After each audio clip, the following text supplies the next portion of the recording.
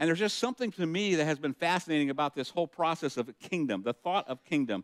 Because we don't think a lot about kingdoms nowadays. You know, we think more of governments and things like that. But I just have been fascinated over the last, honestly, several years about Jesus coming in and saying, you know, my kingdom is different. And you hear all the time in the New Testament Jesus talking about the kingdom come, the kingdom of heaven is here. And what does that mean for us? And you start thinking about kingdoms and all the things that these kingdoms, these past kingdoms have done. And Jesus says, no, we're going to do something entirely different.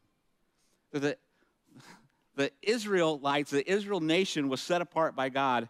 And he said, we're not going to do it like the rest of the world does. But yet, in 1 Samuel, it tells us that the Israelites said, we want a king. We want a king. We want to be like the rest of the kingdoms. And God says, no, you don't want to do that. I'm telling you, it's not going to go well for you if you do that. But they kept begging and begging, and God finally relents and says, okay, I'll give you a king. And it does not go well. Because what happens with kingdoms is they become all about power. They become all about money, and they become all about control. And if you go back and you start studying kingdoms, how they grew and how they fell and how other kings were trying to come alongside and take over other kingdoms, it was all about this power and money and control. And Jesus actually tells his disciples at one point when they're talking about kingdoms, and he says, you know that these rulers, these kings, these people, they rule it over. They lord it over you. That's the kind of kingdom that is ushered in by these other kingdoms. And he says, it's not so with you. That is not how the kingdom of heaven is going to be. And so we're going to talk a little bit about that today, about this control whole thing. And I want to give you a pre-sermon warning, all right? This is one of those sermons that it might be very easy to kind of do this to somebody next to you, you know? Or maybe you want, if I ask a question, you may want to raise someone else's hands, you know, one of those things. Or you may sit here and wish, oh man, if only my spouse was here to hear this, or if only someone else was here to hear this, that you know, maybe a workplace or something. And here's what I'm going to challenge you with is I understand all of that, been guilty of all that kind of stuff, but I would love for you to kind of look at this as how is God speaking to me in this? What is he talking to me, and what do I need to process and get out of this? What is going on with me in this? And so the very first question I want to come out of the gates with is this. How many of you have some area of your life that you are always trying to control? And some of you are sitting here very stiff, and no, this is that you can't raise someone else's hand, all right? But don't we all have areas of our life that we just love to control? And most of us have some of those areas, and here's the crazy thing. I don't know if it was last week or the week before, I knew what subject I was talking about, and we're just having a casual conversation in the office, and Jordan's next to me, and I said, you know what, I'm talking about control, and I don't really have too many control issues now that I think about it. That was his reaction. Actually, he gave me one of those, what you talking about, Willis looks, you know? Some of you don't have any idea what that means. Look it up later. It's okay. And he kind of rolls his eyes, looks at me, and said, well, what? What did I do? He said, lunch, birthday lunch. And apparently, we every Wednesday we have a staff meeting. We go out to lunch as a staff afterwards. And if it's near your birthday, we go do your birthday lunch, and you get to choose where you go out for your birthday. And so it was Jordan's birthday lunch, and so we said, hey, Jordan, where do you want to go? And he said, Burger King. Exactly.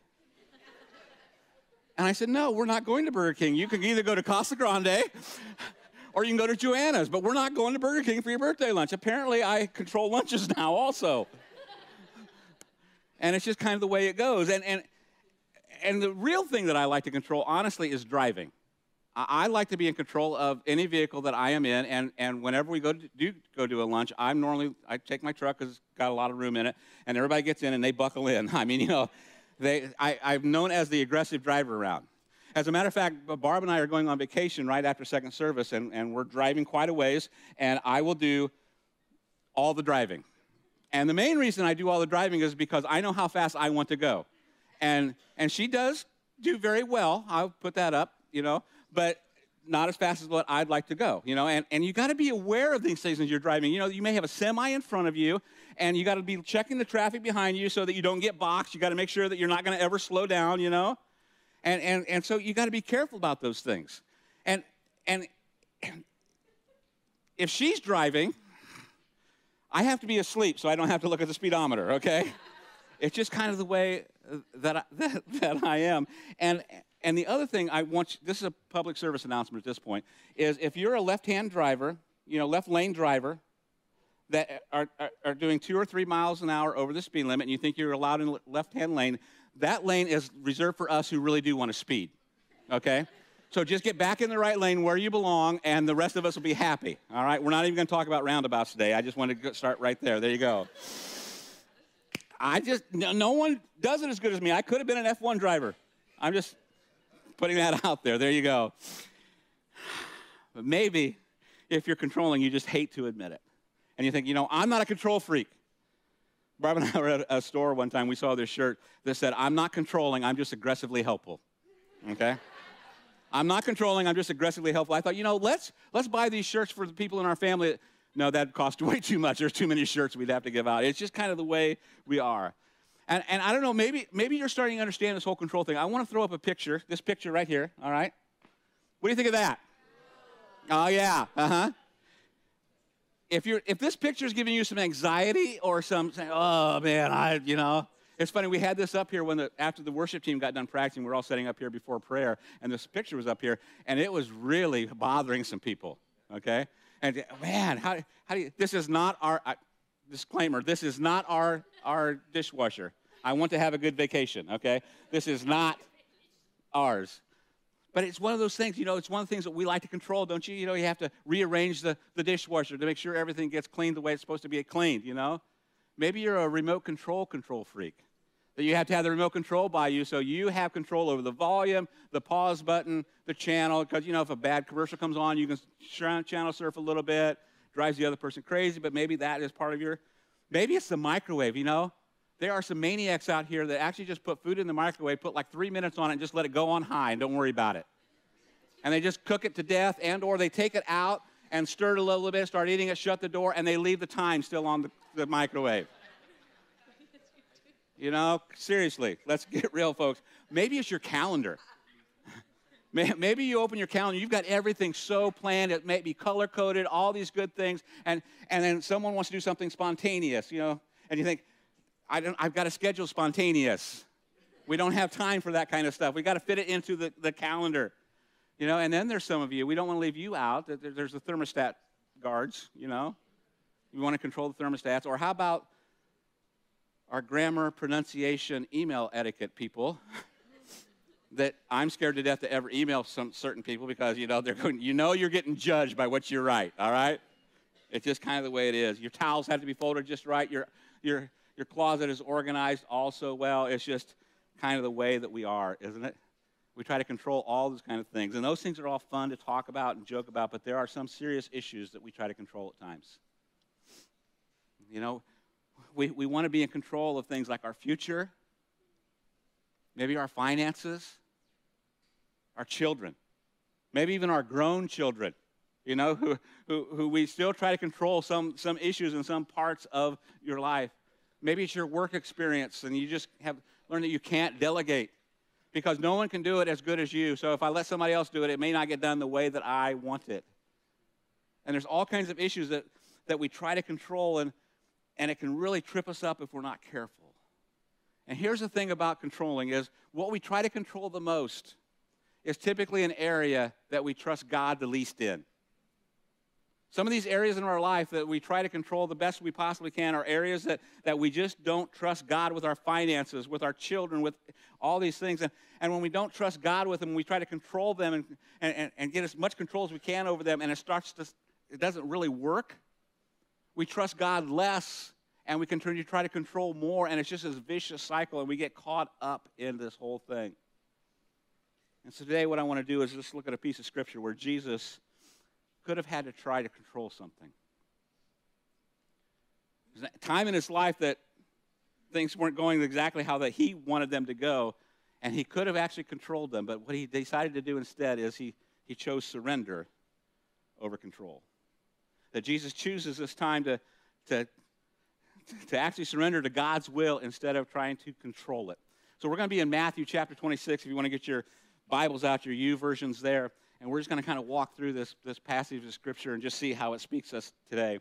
But I want to give you a little background at first. This is the first Jewish festival of the year. It's during Passover. It's going to be Jesus' last Passover because he knows he's going to the cross after this. And this is what we know as the Last Supper, where he has his disciples all together. He tells them he's going to be betrayed, that he's going to be going to the cross. He starts out by actually washing all of their feet. And it's this intimate moment, and this is happening right after that. Matthew chapter 26, verse 36. It says, then Jesus went with them. He took his disciples after this. There's only 11 of them because Judas went out to betray him. So there's 11 of them. Then Jesus went with them to the olive grove called Gethsemane. And he said, sit here while I go over there to pray.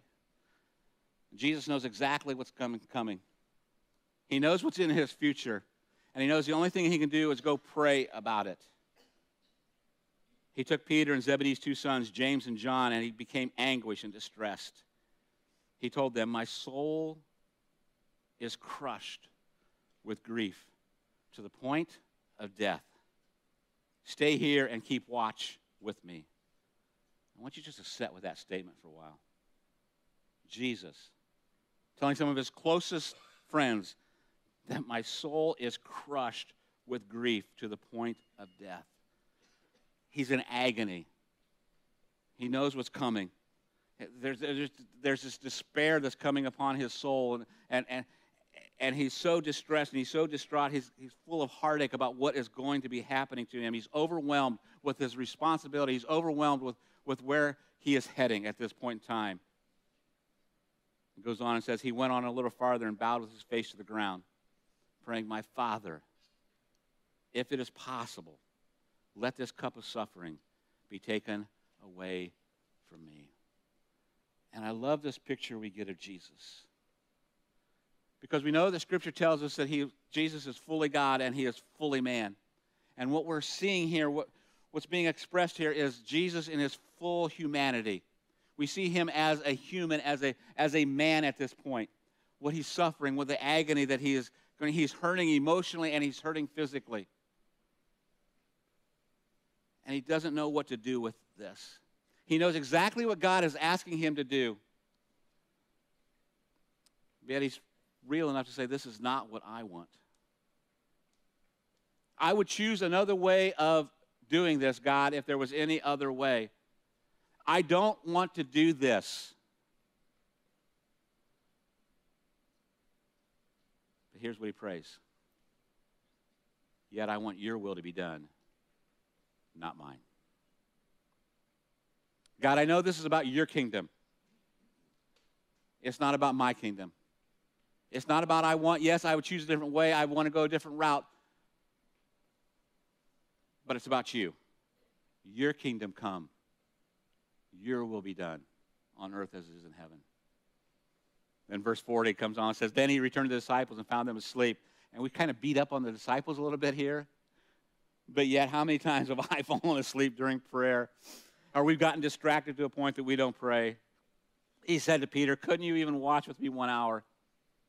Keep watch and pray so that you will not give in to temptation, for the spirit is willing, but the body is weak. And guess what Jesus does next? He goes back to pray again. Because sometimes surrendering takes more than one attempt. And he goes back.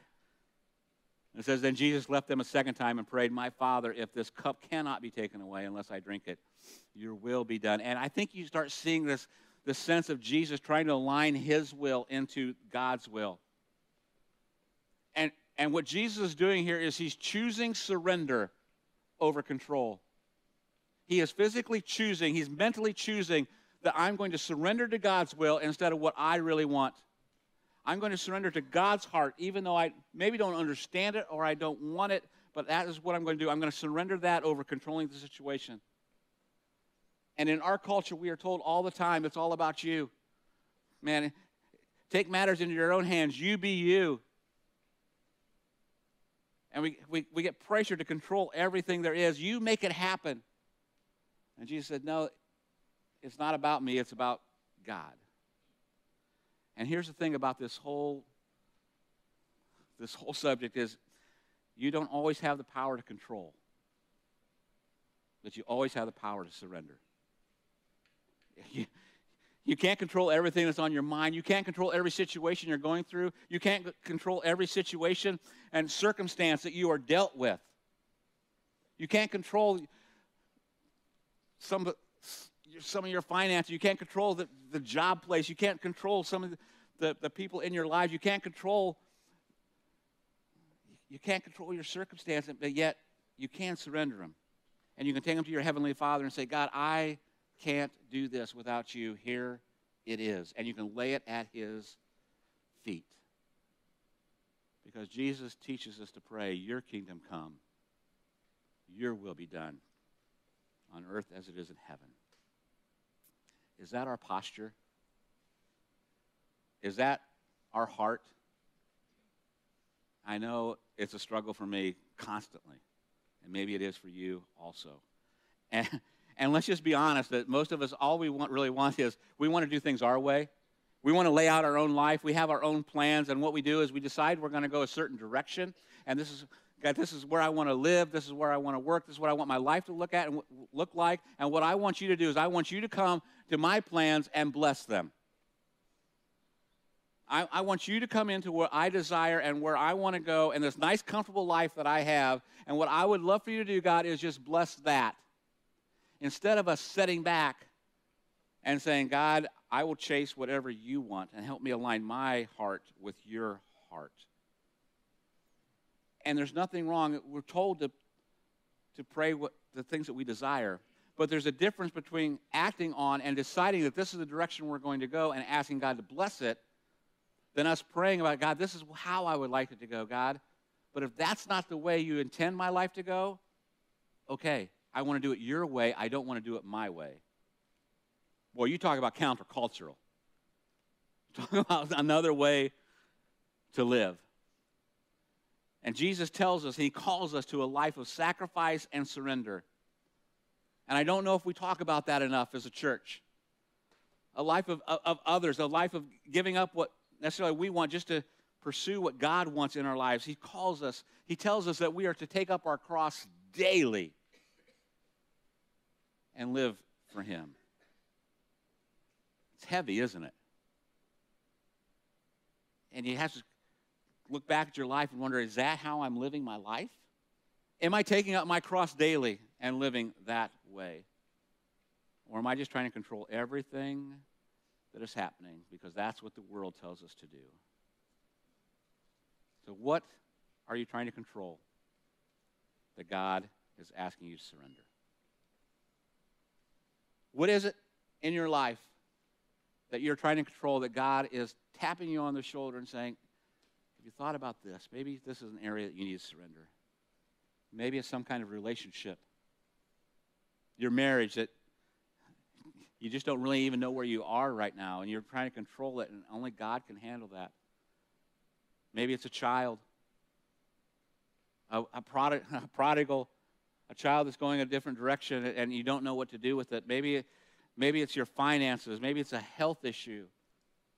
Your future laying out, and you just don't know, and you're trying to control it. There's circumstances in each of our lives that we try to control. And I think maybe it would be helpful for us just to kind of categorize these. You know, we kind of joked a little bit earlier about all these things, the dishwasher and someone else is driving and roundabouts, mowing grass in straight lines, you know. There are those kind of things that we try to control that really aren't that big a deal. If someone doesn't mow the grass in straight lines, it will annoy the ever-living out of me. But you know what? I'll live. And we just have to get over ourselves in some of these things.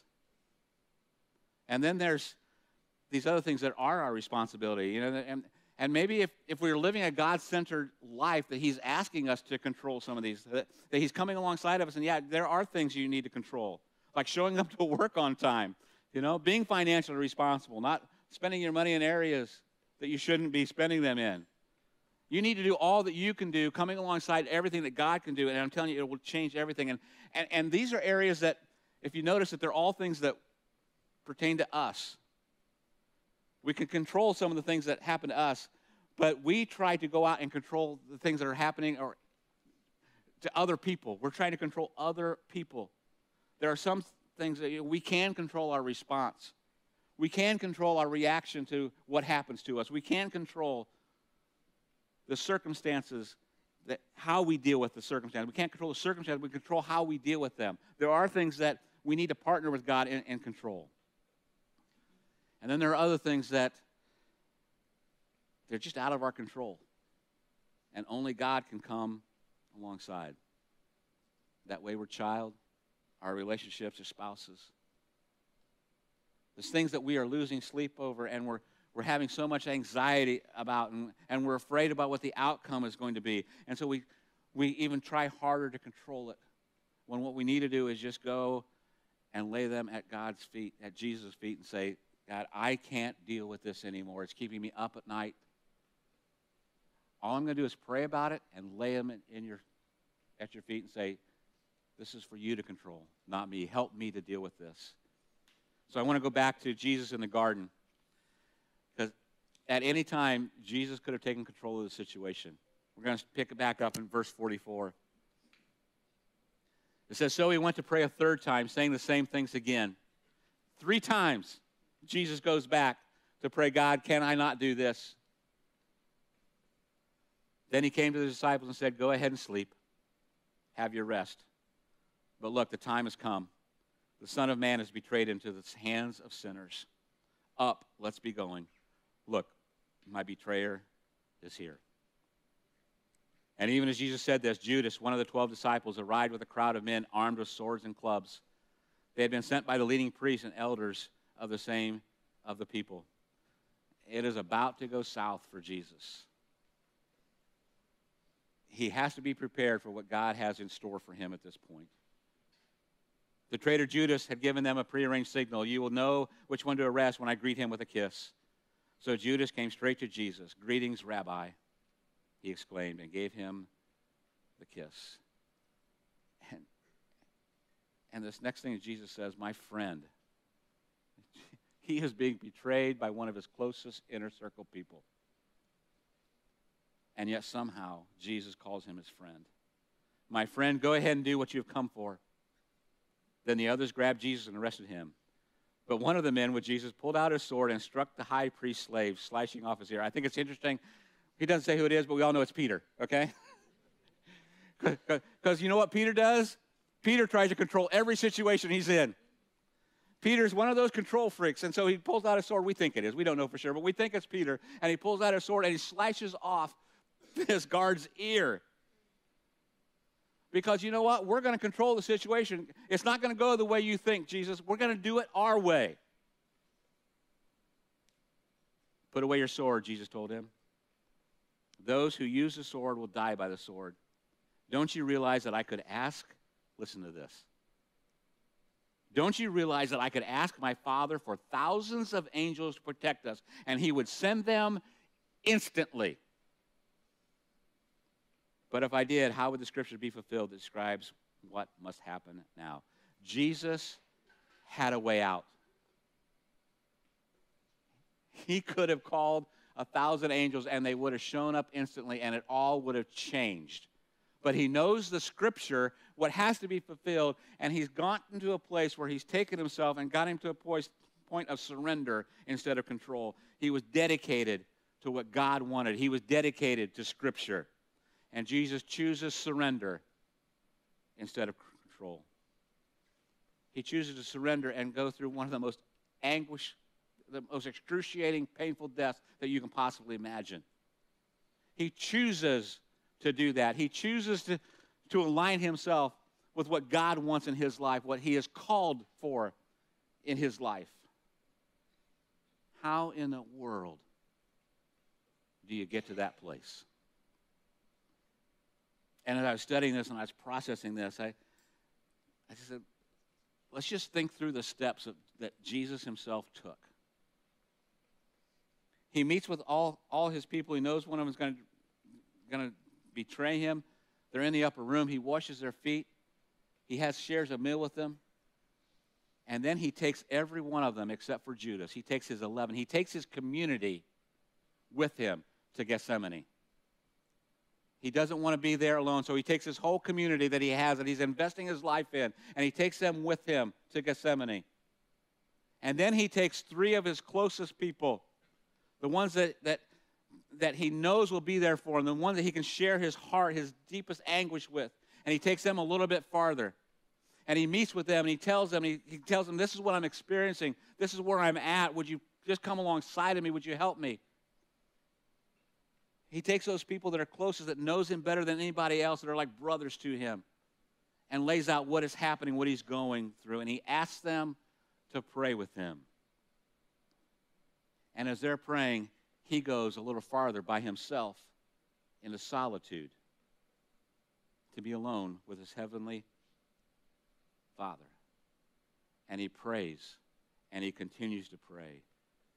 And we find out that he knows Scripture because he knows what he's about to do is going to fulfill Scripture. So he also relies on the Scripture's knowledge that he has there.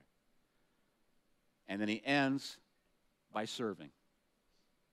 By taking the ear that has been chopped off of this guard's head, the guard that's going to lead him to the high priest who's going to condemn him to death. And these guards are going to mock him. They're going to spit on him. They're going to say all kinds of awful things and lies about him. But yet he serves him by healing him.